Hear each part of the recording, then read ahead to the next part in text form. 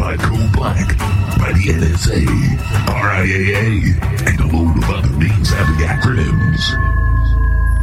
Lock down the windows and doors, because they are about to be blown off the hinges. Direct from the Fury Media Studios, this is the Vince Wild Program. Get a girl 'cause I ain't got a car. I can't get a car 'cause I ain't got a job. Oh, I can't get a job 'cause I ain't got a car. So I'm looking for a girl with a job and a car.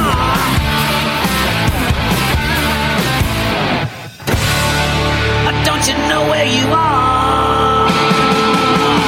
Lost in America, lost in America, lost in America, lost. Well,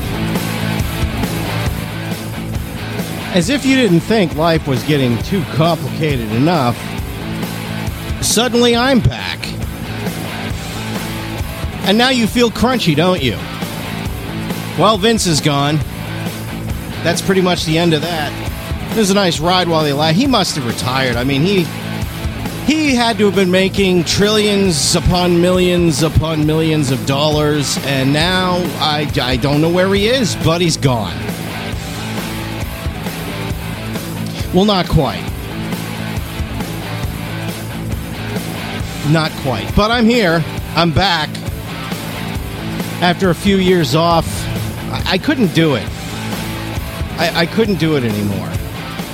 I couldn't do it because, you know, it was getting bad, but now it's gotten worse. Like, how do you have a civilized conversation with anybody when everybody in the room is an expert? If everybody in the room is an expert, there's no conversation to be had. The problem is that not everybody in the room is actually an expert. In fact, I would wager a guess that none of them are experts. But, hey, you know, at least we're arguing.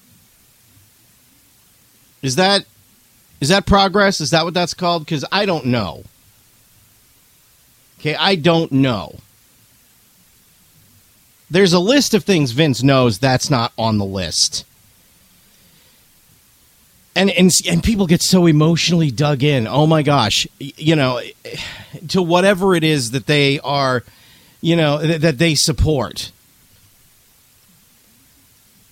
You know, it doesn't matter. It could be, you know, I'm for the liberation of rodents, you know. And then somebody else realizes that's how the Black Plague started. And then you just get two people throw down like it's a cage match on pay-per-view on Sunday night on WWF. I will never accept WWE. Stupidest. How does an organization as established as the WWF suddenly have to change its name because of people that like animals? I like animals too. But have you considered maybe you have $1 or $2 more than you need if you're able to engage a lawsuit with a wrestling organization? I digress, though. So I said, all right, I'll make my big comeback, but it's going to be different. First of all, I am an ordained minister. But before anybody out there gets excited or off-put, let me just lay the ground rules here. I ain't your mama's minister. Okay? I happen to agree with the mission statement of the First Heavy Metal Church of Christ. Love the hell out of people. And, okay, if you want to say that's a fine line, whatever, but it's going to enable me to do this show knowing I'm a minister and knowing that I'm doing the best I can to represent my faith. Because this is the brand. I've tried other things, but this is the brand. Right here. This has always been the brand. So it stands to reason that the two should simply be intertwined. So here are the ground rules. 1, I don't care if you drink alcohol or smoke. Don't care. In fact, you know what?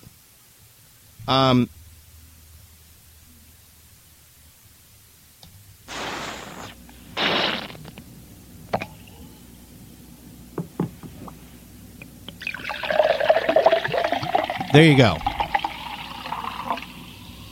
There it is. Okay? Second, I'm probably more like fisherman, less like synagogue teacher. So, here's the thing. I look around, and I see everything that's going on, and I don't know how people are missing the parallels. It's almost as if the powers that be, the elites, that includes, high-powered, super rich, own a couple private island bankers and company owners and so forth, and politicians are both basically the same evil. They've linked arms. And they're both practically using Daniel and Revelation as a playbook. End of story. I've done my time arguing with atheists. I don't see the point, If they want to believe, they'll believe. If they don't, they don't.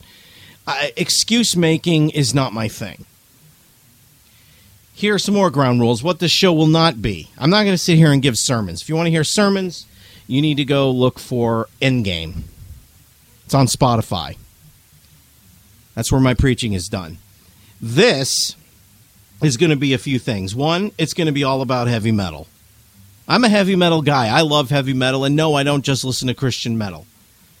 There are some bands I won't listen to. I won't listen to bands like Dimmu Borgir. Anybody that glorifies Satan can take a dump in a hat and wear it, because I'm done. There's absolutely no reason to give that clown any time of day, because he's a jackass. End of story. And if there's anything that I can accomplish as a human being, it's kicking him around as much as he has kicked me around. And sometimes that just comes down to loving the hell out of people, which I do. I see so many people hurt for, multiple different reasons, unaccepted, unloved. I can't stand it. I can't stand hypocritical first world Christianity. It drives me absolutely bananas. I think a lot of Christians are cuckoo for Cocoa Puffs. And I don't have time for them. Okay, if you want to keep playing religion, fine, but you've built a house on sand.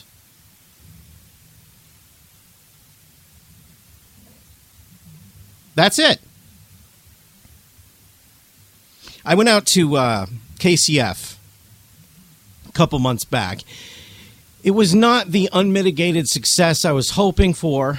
The concert itself was great. Don't get me wrong. I'm not saying, boy, they did a terrible job. They did a great job. They did an absolutely phenomenal job with KCF. It was great. It was well organized and so forth. A little advice from me, if you're going to give people Gatorade on one of the hottest days of the year, maybe more than a shot. I mean, I'm telling you, they had those tiny little bottles. I don't even know why Gatorade comes in bottles this small. If you're replenishing hydration and electrolytes, you might need more than a sip. This is what they had. It forced my wife and I. We had to go out. We had to purchase real Gatorade bottles because we were completely dehydrated.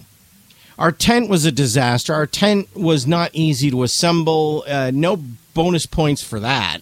That had nothing to do with KCF, though. That was just a crappy manufacturer that, whatever.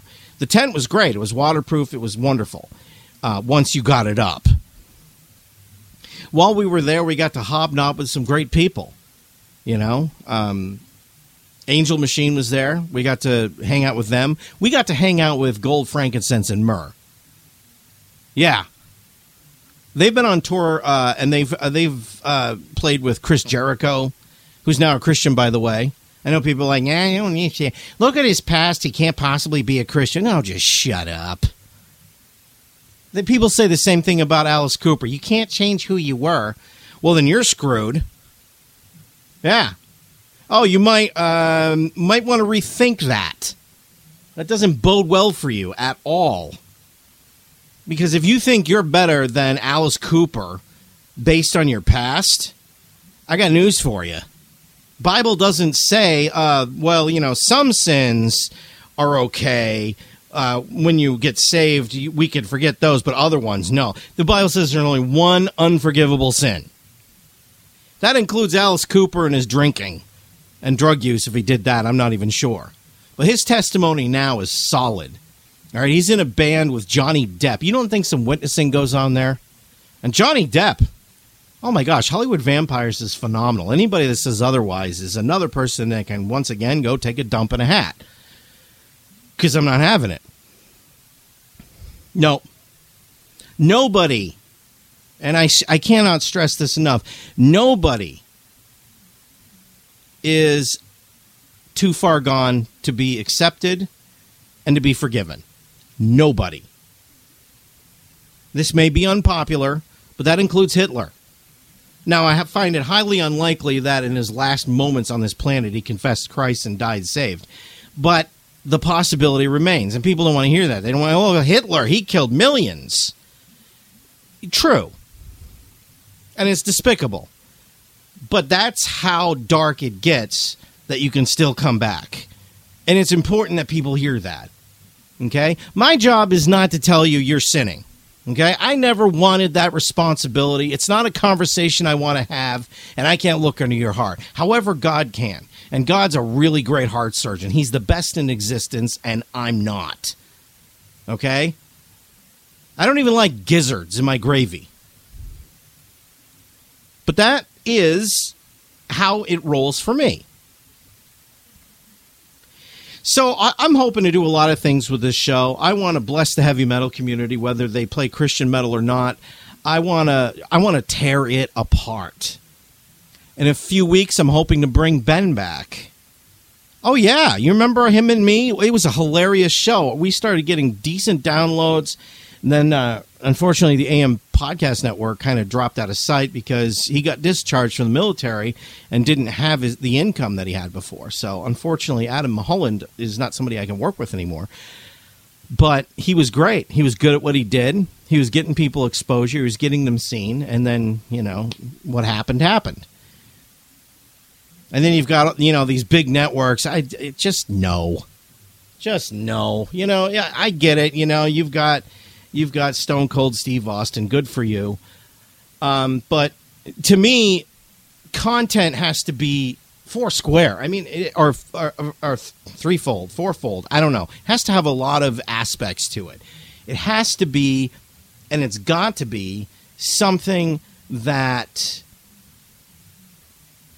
encompasses multiple things. Because I can't just sit here and listen to somebody bloviate for 2 hours about movies. Yeah, I'm talking about my rivals. You know who they are. I'm not going to name them, but you know who they are. All ego, no substance. Podcasts that fail to deliver substance are basically being done for the entertainment of the podcast creator. Which is stupid because, why do it? Just record yourself on a little recorder and then play it back for yourself. Well, yeah, but we're out there. Yeah, you're out there, and you suck. Look, any moron can, hook up a microphone and talk. Anybody. There are plenty that do it. Okay, there's even a few people on terrestrial radio that do it. Another rival of mine that's on a radio station in Indianapolis. You would think I like him. Super conservative guy. All about. I don't agree with half of what he says because it doesn't come from the right place. Head tucked firmly in hindquarters. He's just not somebody I agree with. I don't agree with anybody 100%. You know what I agree with? The Bible. That's it. What the Bible says, I always find myself quoting it, sometimes absent-mindedly. Now, it's true that I will do that with movies. Yeah, sure. All the time. I love to quote movies. It's interwoven into my normal everyday communication. But I also do it with the Bible. Sometimes, like I said, absent-mindedly. Psalms, Proverbs, even ecclesiastical outpourings. It's completely... It needs to be more interwoven than it is, but it's a good place to be. So, hey, let's just be honest with ourselves, I like honesty. You know, and I appreciate it. Even if I think you're a jerk when you're delivering it, at least you're being honest. There has to be something, though.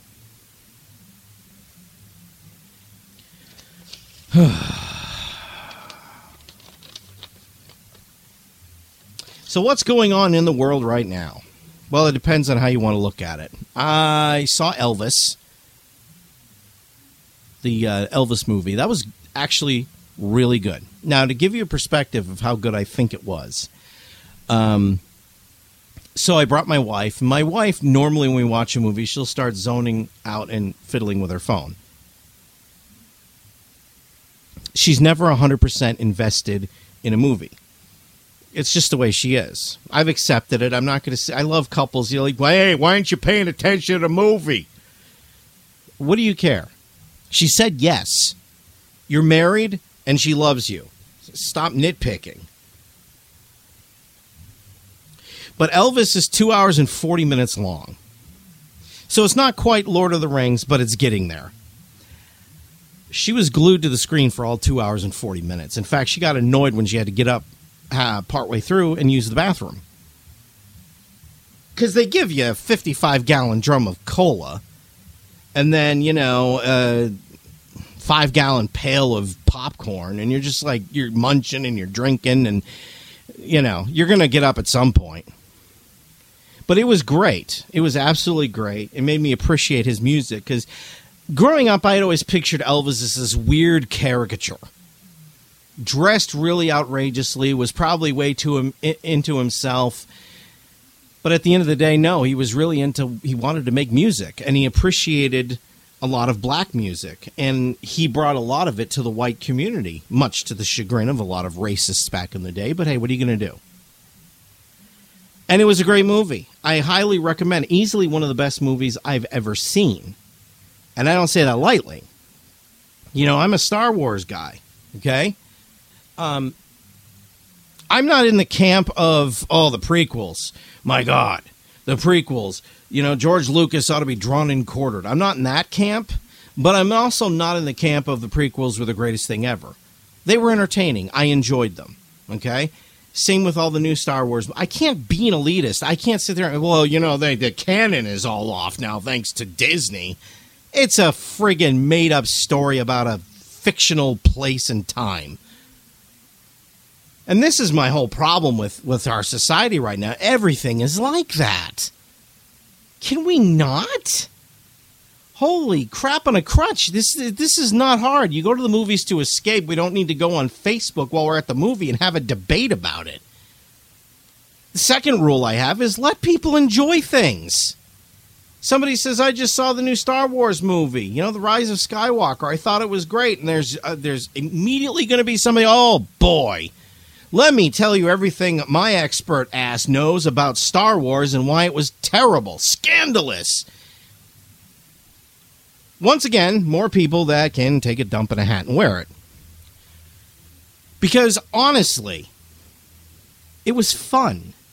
We're not able to enjoy movies anymore because we're too busy trying to compare it with something. It's just stop. Nobody asked you. All right, if that's what you want to do, go find an echo chamber. Some people just want to enjoy things, and we don't need it ruined by somebody else. But given that, I enjoy movies by and large. I've only seen I could count them on one hand how many movies I've seen and thought, wow, I'm never going to get that 2 hours back. Hour and a half, whatever. I can usually find value in every single thing I watch. Exceptions to that rule. Silent Hill. Why? No good guys. Not one good guy. The movie was just complete. Everybody was out for themselves. It was terrible. Didn't like it. That one always comes to mind first. There's probably others that I really didn't like. But honestly, I pretty much enjoy anything I go to see. If I've spent, you know, my $6 for the matinee because I won't go. I don't want to be around people and their kids. And if you don't go to a matinee during the week, there are going to be kids. And unless you're going to see, you know, the animated cat beat up on the animated dog for an hour and a half, the kids probably aren't going to be very engaged, and they're going to be tormenting other people in the theater. And you're not allowed to dump your popcorn on their head. First of all, I mean, you paid $22 for that 5-gallon pail. So, I mean, you know, you don't want to waste your money. But beyond that, you'll get thrown out of the theater. Yeah, I know. It's not the 60s anymore. So I want an experience where maybe I don't even care if the theater's full. I just don't want there to be people there that make the experience miserable for everybody else. I'm not about that. You know, I've got to be able to enjoy the movie without being distracted by some nitwit. That and the guy that's got Ebola virus and for some reason has opted to go to the movies that day. People, when you're sick, stay home. Now, I'll get to that in a minute. Yeah. So, you know, Elvis, great movie.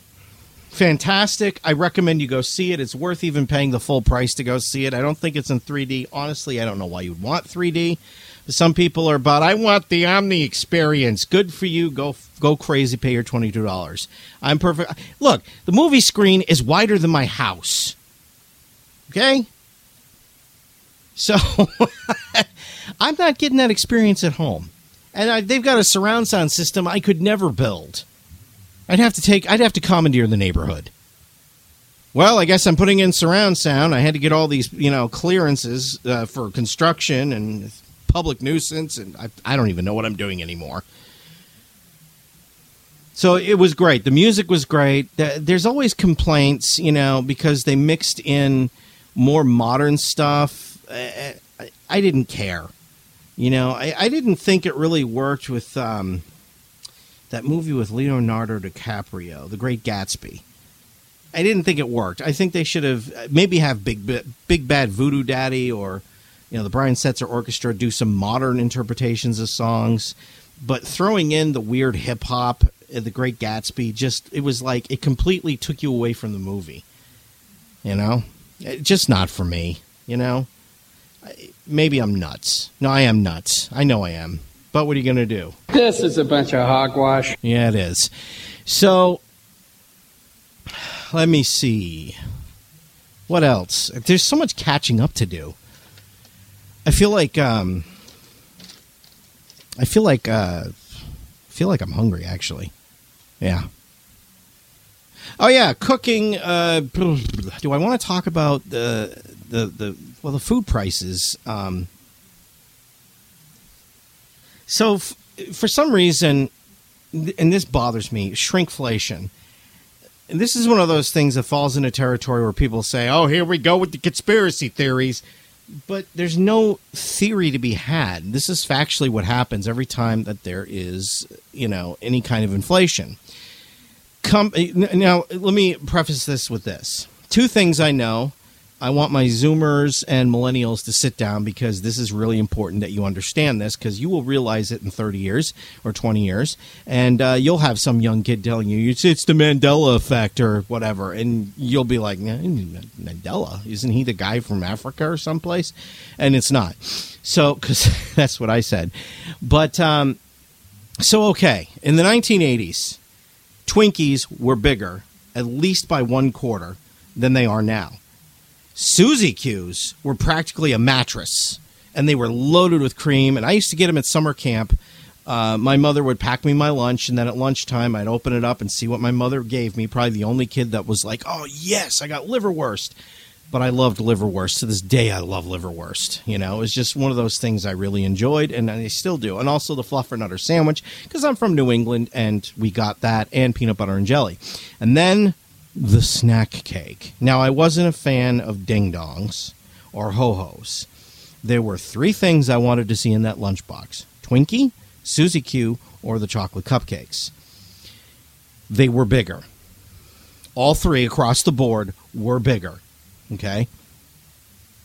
Every time there's inflation, large companies like Hostess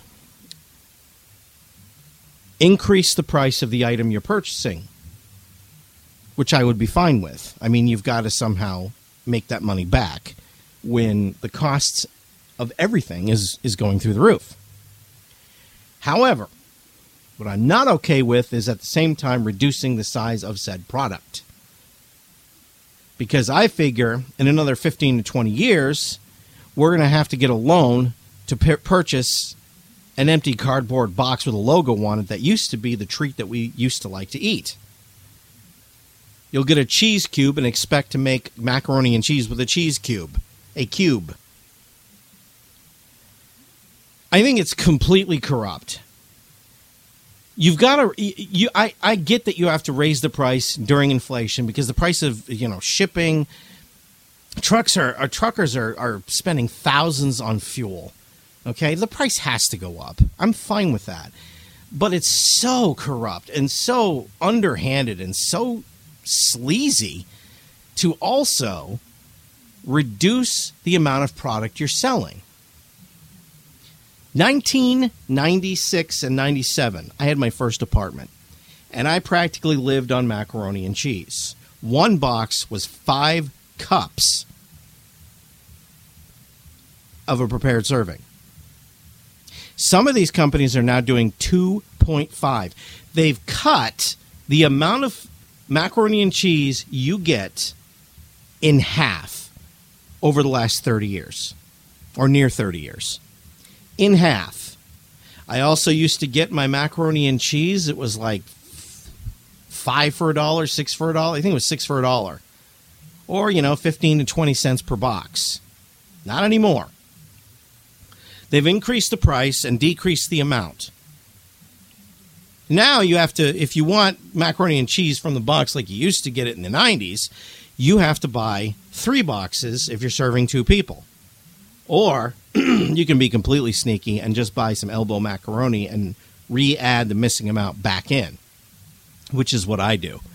Because I can make the cheese spread, not a problem, but they give you 2.5 cups, and that's what you're dealing with. I don't know how this kind of activity is allowed. I have no idea.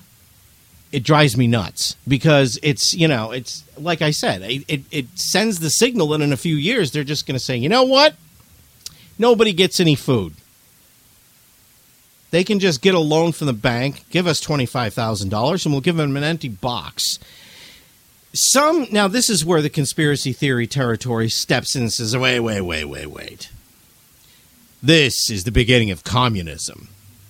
First you create a problem, then you solve it and come to the rescue. I absolutely believe the government's in that business. Okay? It's the only reason that you can watch the news and suddenly, during an election year, the Supreme Court randomly decides, let's take a look at the abortion laws. And Roe versus Wade. And out of nowhere, to what purpose will that serve? Well, it'll divide people because people are emotionally invested either way. And then they start fighting. Only now it's getting violent. In some places, there are people throwing punches because this is a woman's right to choose. It's a baby's right to live. And they butt heads. Each time one of these issues is dug up, it serves the purpose not of taking another look at an important issue like the talking head on the 6 o'clock news would tell you. It's about, let's get these people to fight more. Eventually, it becomes an out-of-control problem that the government has to solve through force. That I believe. And the reason I believe that is other countries have done similar things throughout history. Create a problem and then step in and solve it, look like the hero, and you can fundamentally change the political landscape of your country. It's happened time and time again. And sometimes the water's not boiling, it's not even tepid. You have to bring it up to a boil. In cases like Germany was in a disaster zone after the First World War. So somebody like Hitler wasn't going to have a hard time rising up. But in America, we've always had it pretty good. Up until the 80s, we had it really good. But in 1913, the government threw us overboard. And by us, I mean everybody. Because we used to be on a gold standard. That's when it all started going downhill. Do you realize in the 1800s, there were people that were born lived their entire life and died and never had a single coin in their pocket. That's a fact. The government wasn't saying you have to pay your property tax, which made you have to go get a job that made some kind of, income so you could pay that extortion money. And you basically, if you could farm it, if you could kill it, you could eat it. And then some nitwit, I believe it was in the same time period as the Federal Reserve being established, invented the grocery store. Now you might say, well, yeah, but Vince, they had food markets. Yeah, they did in city areas, sure.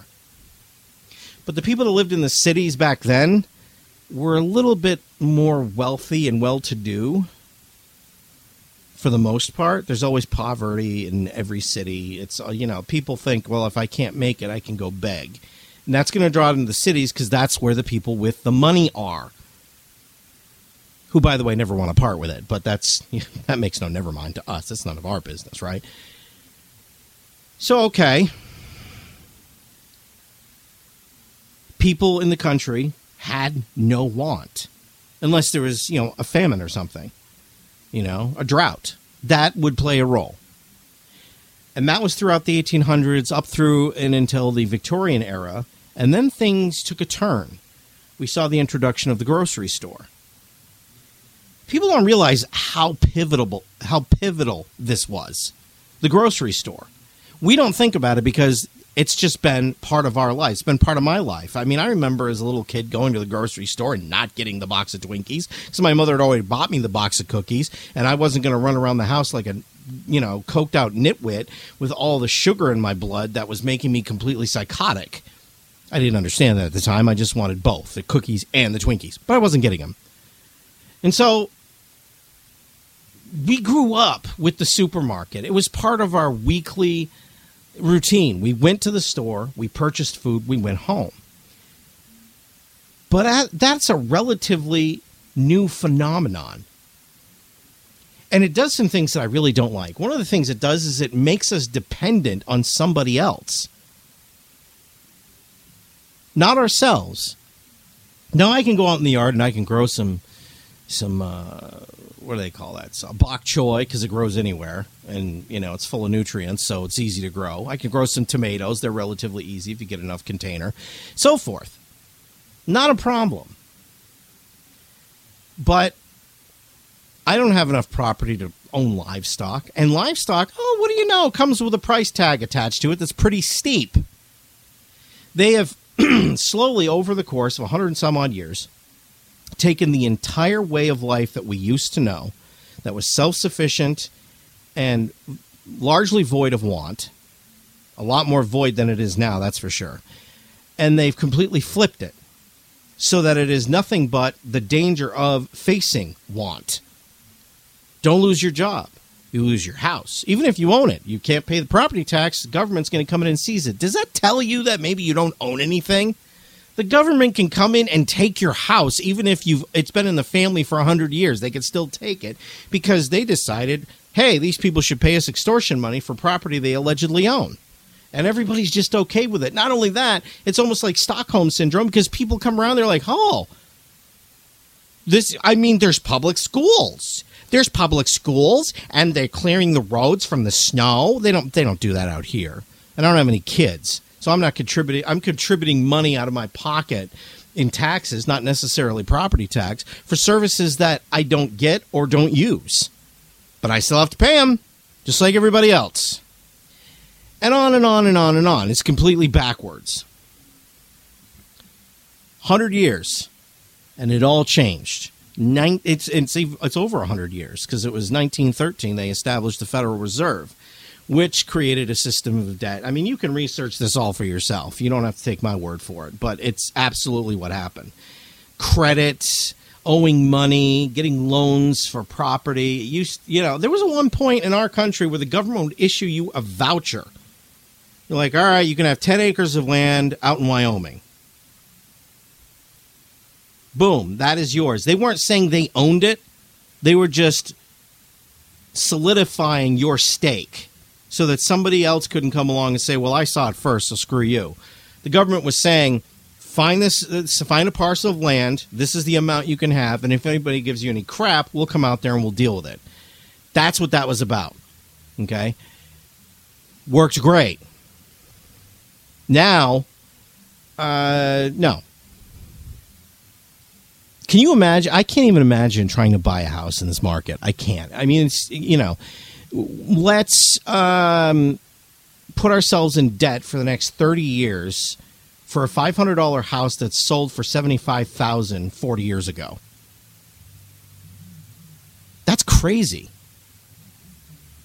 And it also points to there's too many cooks stirring the pot, because when you get all these people that are trying to tell you how it is you're going to have to do X, Y, and Z, the only thing that you've got is people that are somehow making money some way.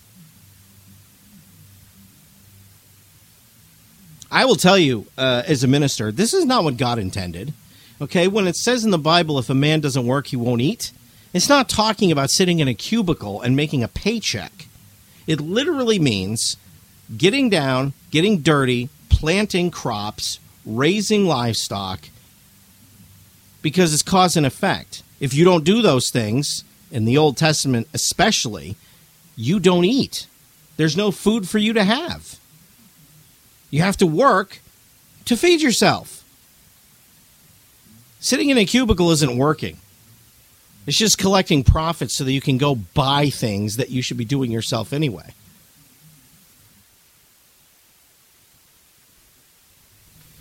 And don't get me wrong, I understand that people in the city can't necessarily do this on a large scale.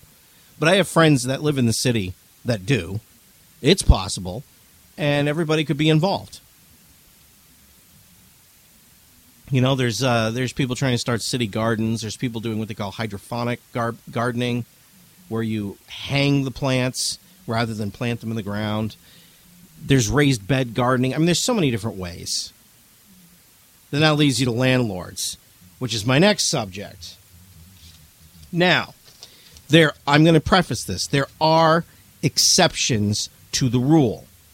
However, as somebody that's been a renter since 1996,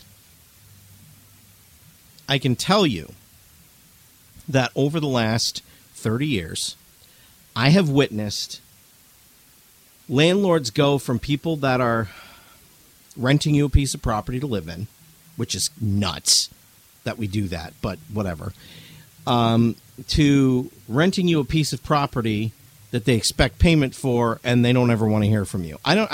My first landlord was, he sounded like Foghorn Leghorn. It was unbelievable.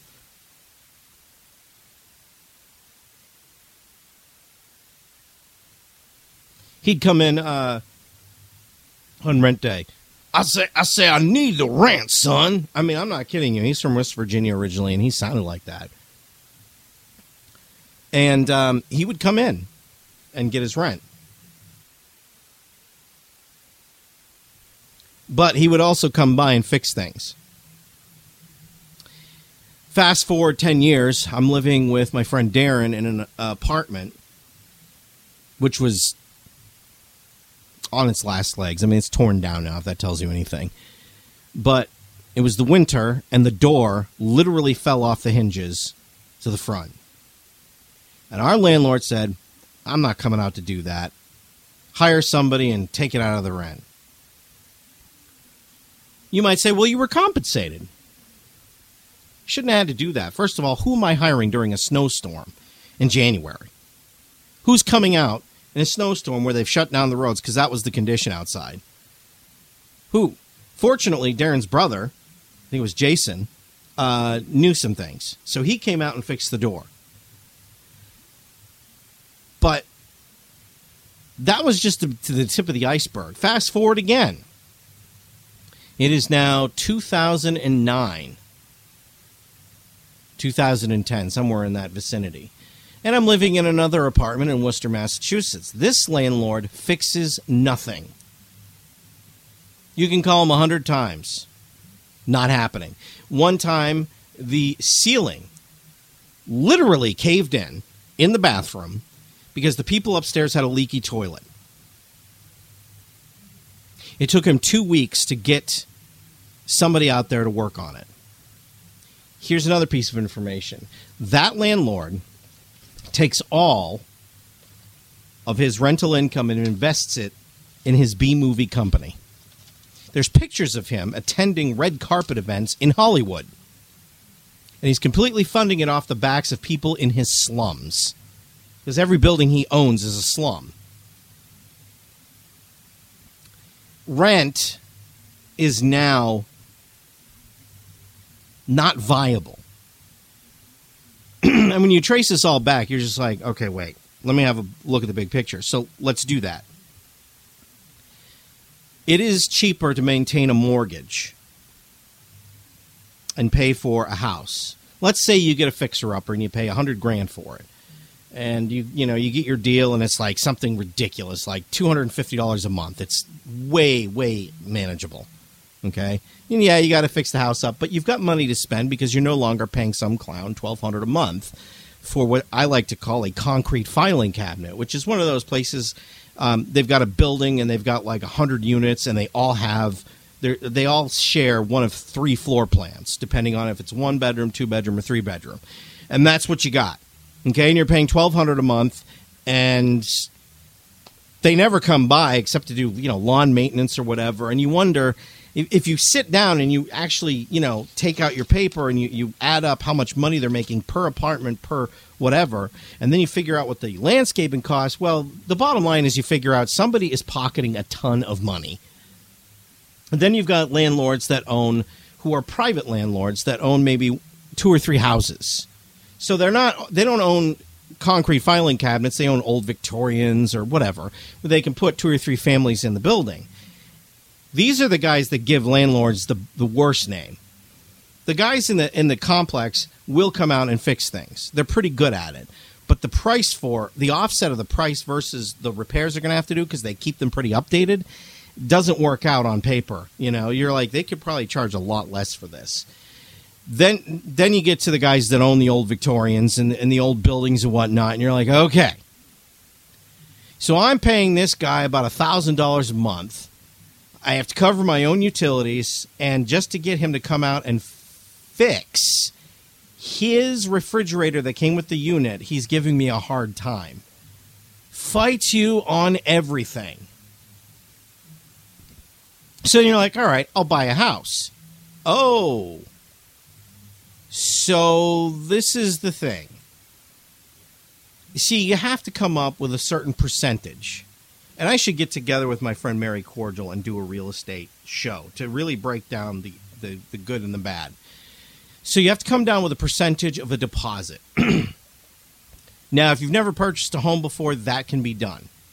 What do they call it? The FHA loan, I think it is. It's called the FHA loan. So you're a first-time house buyer, and you get this loan. And it's a lower deposit, but it's still ridiculous deposit. I mean, we're not talking about $5 down and $200 a month will get you into this $100,000 ranch. We're talking like they want like $20,000 down. I don't know about you, but in this economy, I don't have, $20,000 just lying around that I'm looking to burn. If I had $20,000, I'd be guarding it with a shotgun. But I'm practical like that, It's what I do. So you got to come up with that. And then there's insurance and closing costs. And then there's the property tax, which we already talked about. So it's cheaper to have a mortgage, but the amount of garbage you have to do to get the mortgage is astronomical. This is why millennials are complaining. This is why Zoomers, who are now starting to get into that area, are complaining. Because you can't win. You're either going to get taken to the cleaners by a landlord, and there are some good landlords out there that are reasonable with what they're asking. They've actually done the math and figured out what it is to take a little in their pocket along with service the place and do it correctly. Okay? So maybe some of them are too nice. But the market as a whole is completely overinflated for what you get now. If you're going to charge me, $1,200 a month, I expect you to kick in the utility as part of it. Especially if I'm living in a concrete filing cabinet. I've got friends that have to cover their own electric and their own heat in one of these big complexes. I don't understand it. They're all coming in off the same pole in the same unit with the same wiring that's sectioned off into private units. Why is this not part of my rent? That would be the appeal to me. Well, yeah, I'm going to have to pay $1,200 a month, but that's it. My heat and everything is covered. No. Nope. Your utilities are your problem. I lived in one place that was in a unit like this in 2007, and I had to cover my own water bill. Are you friggin' serial? It's the only time I've ever had to cover a water bill. And why is there a water bill? Isn't water like the most plentiful resource on the planet? I don't know. It's a little sketch, I think. But you get the point. It's not the whole thing. It's almost like they want us to rent as opposed to own property. I mean, especially when you consider clowns like Ben Buys Indie Housing. This guy Ben. So this is what these investors do. You got Tim buys this housing and Brad buys that housing. These are called real estate investors. Half of them purchase the houses, flip, and put them back on the market. And because they're an investor and they have lots of money, they can outbid anybody. That's the whole appeal, is you'll get your house sold quickly and for more than it's worth, which is not really helpful to the real estate market at all and why it's in a bubble right now. But the other half flips the house and then puts it on the market as a rental only. This takes away a piece of the American dream. Now, these guys figure, I'm rich, you're not, I can do it. There's too many people on the planet right now that have that particular thought process. Well, I'm rich and you're not. Or I'm rich and they're not. So and there's people, I should make all the calls for society. I should be making the calls because I have the money. And obviously because I have the money, that means I'm smart. Because I'm smart, I have more of an education. And those people are all dumb. This is an actual mindset. This isn't me speculating. This is how people are thinking right now. If people on Facebook think they're smarter than you about a subject based on absolutely no information about your background, just imagine what that super powerful guy with the 3 yachts and the 1 private island is thinking. It ain't going to be good. It's certainly not going to be like the founder of Caterpillar. Do some research on him. He was a good guy. Not now. Not anymore. So I get it. I'm fortunate. My landlord is fantastic. I call him, he's over here. And my rent is more than reasonable. But I will tell you that I shudder at the idea of having to look for any kind of property. Because then you get into employment. As a Gen Xer, one of the things that just pisses me off is to hear a boomer talk about you should have 2 or 3 jobs, because that's what I did. It's not the 60s anymore, man. Look, you got, the morning job, and it was the same every week. That's not how retail works anymore. They want carte blanche. They want to be able to manufacture your schedule based around their needs and how they're doing business, not based on what your needs are. They all put flexible schedule. It's a load of crap. They don't mean it's not a flexible schedule. Just stop. Ugh. I'm boned. Yeah. It's not a flexible schedule. Okay? If you can manage to squeeze in a second job, you're going to be burning the candle for both ends at some point. So when I hear somebody telling, a millennial, this is how you do it, it's not. And it hasn't been in my lifetime. It hasn't. Not anymore, Look, I hear you. You want a better fair wage, and I would add something to that. Or have some friggin' consistency in your scheduling. We did it for 80 years, and all of a sudden now you can't do it. Now you need to be able to schedule me closing on this day and opening on this day, which just burns people out. And the other problem is there is no loyalty. You can be bumped down to part-time because somewhere in the fine print of your contract, it says they can do that. If, let's just say they have to transfer somebody from another store. You work for AutoZone, and they got a manager who's just moved from friggin' Wyoming. I don't know why I picked Wyoming again, but I did. So they move him in, and they say, hey, Tim, just bump Tim down because he's been there less time than this manager.